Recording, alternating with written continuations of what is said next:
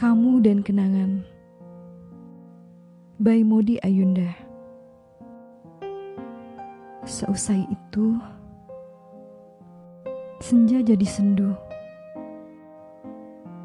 Awan pun mengabu. Kepergianmu menyisakan duka dalam hidupku.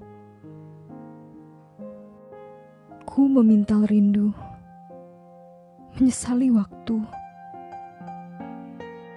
Mengapa dahulu tak kuucapkan aku mencintaimu sejuta kali sehari?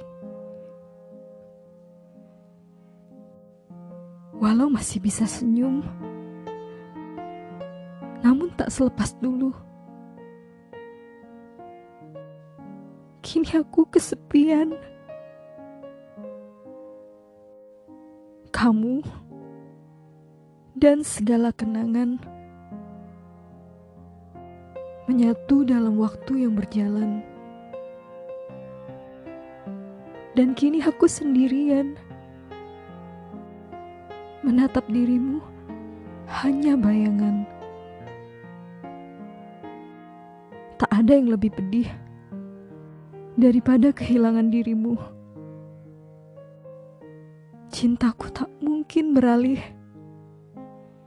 Sampai mati, hanya cinta padamu.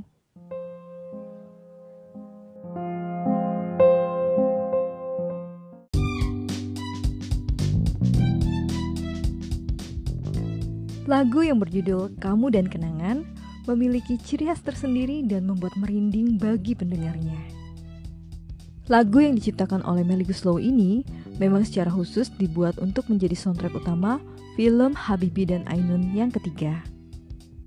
Dalam pembuatan lirik Kamu dan Kenangan, Melly Goeslaw mengangkat dari kisah cinta sejati B.J. Habibie dengan sang istri tercinta Hasri Ainun Besari. Lagu ini kemudian dinyanyikan oleh Maudy Ayunda sekaligus pemeran karakter utama Ainun. Wanita kelahiran Jakarta ini pun menguak makna dan lirik yang lugas serta bisa menggambarkan rasa cinta B.J. Habibie ke Ainun.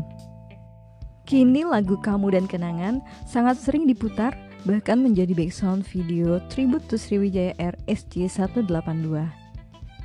Dan belakangan sering banget dijadikan background pada aplikasi TikTok.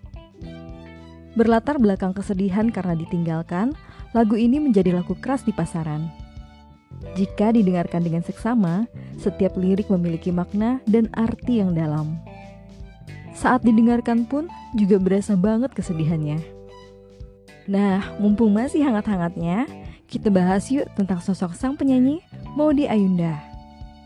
Ayunda Faza Maudia, BA, MA, MBA, yang merupakan seorang aktris, model, aktivis, penulis, dan penyanyi berkebangsaan Indonesia yang akrab disapa Maudy Ayunda. Wanita kelahiran 19 Desember 1994 ini memulai karirnya dalam film Untuk Rena, produksi Miles Films pada tahun 2005. Kemudian pada tahun 2009, ia juga berperan sebagai Zakiah Nurmala pada film Sang Pemimpi.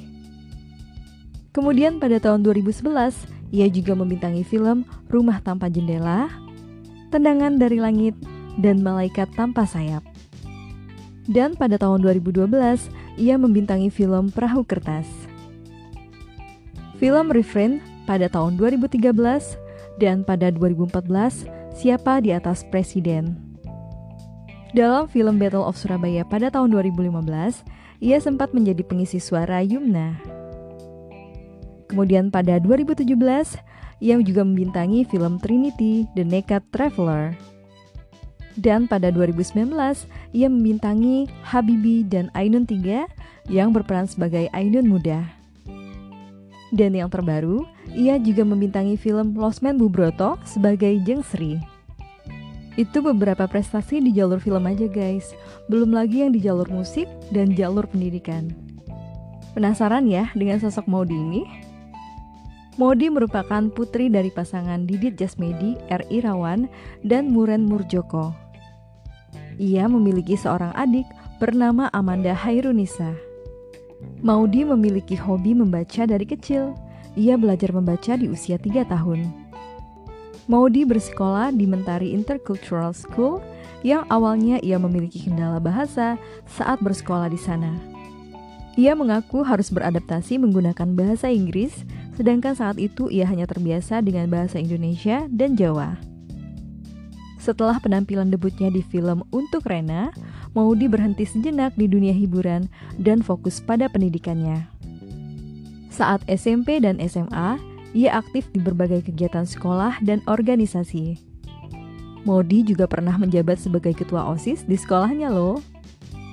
Setelah lulus SMA, Maudie diterima di Universitas Oxford, Inggris, dan mengambil jurusan PPE, Politics, Philosophy, and Economics. Maudie memulai studinya bulan September 2013 dan lulus pada tahun 2016. Pada tahun 2019, Maudie berencana melanjutkan S2. Kerennya, ia berhasil diterima di 2 universitas ternama dunia, yaitu Universitas Harvard dan Universitas Stanford. Ia memutuskan untuk kuliah di Universitas Stanford dan lulus pada tahun 2021 dengan gelar ganda untuk jurusan bisnis atau MBA dan jurusan pendidikan atau MA. Salut banget deh sama Maudie ini. Dan pada Maret 2022 yang lalu, ia ditunjuk sebagai juru bicara pemerintah Indonesia untuk presidensi G20 yang akan digelar di Bali pada November 2022 mendatang.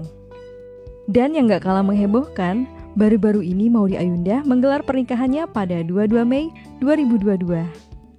Ia menikah dengan seorang pria yang bernama Jesse Jisop Choi, yang merupakan seorang pengusaha yang ia temui ketika menempuh pendidikan magister di Sekolah Bisnis Pascasarjana Stanford. Wah, happily ever after ya Maudie dan pasangan. Mengapa dahulu tak kuucapkan aku mencintaimu 1.000.000 kali sehari.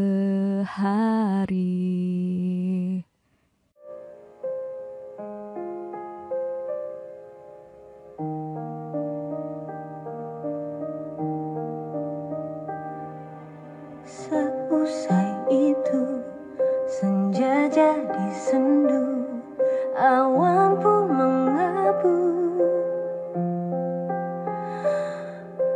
Kepergianmu menyisakan duka dalam hidupku.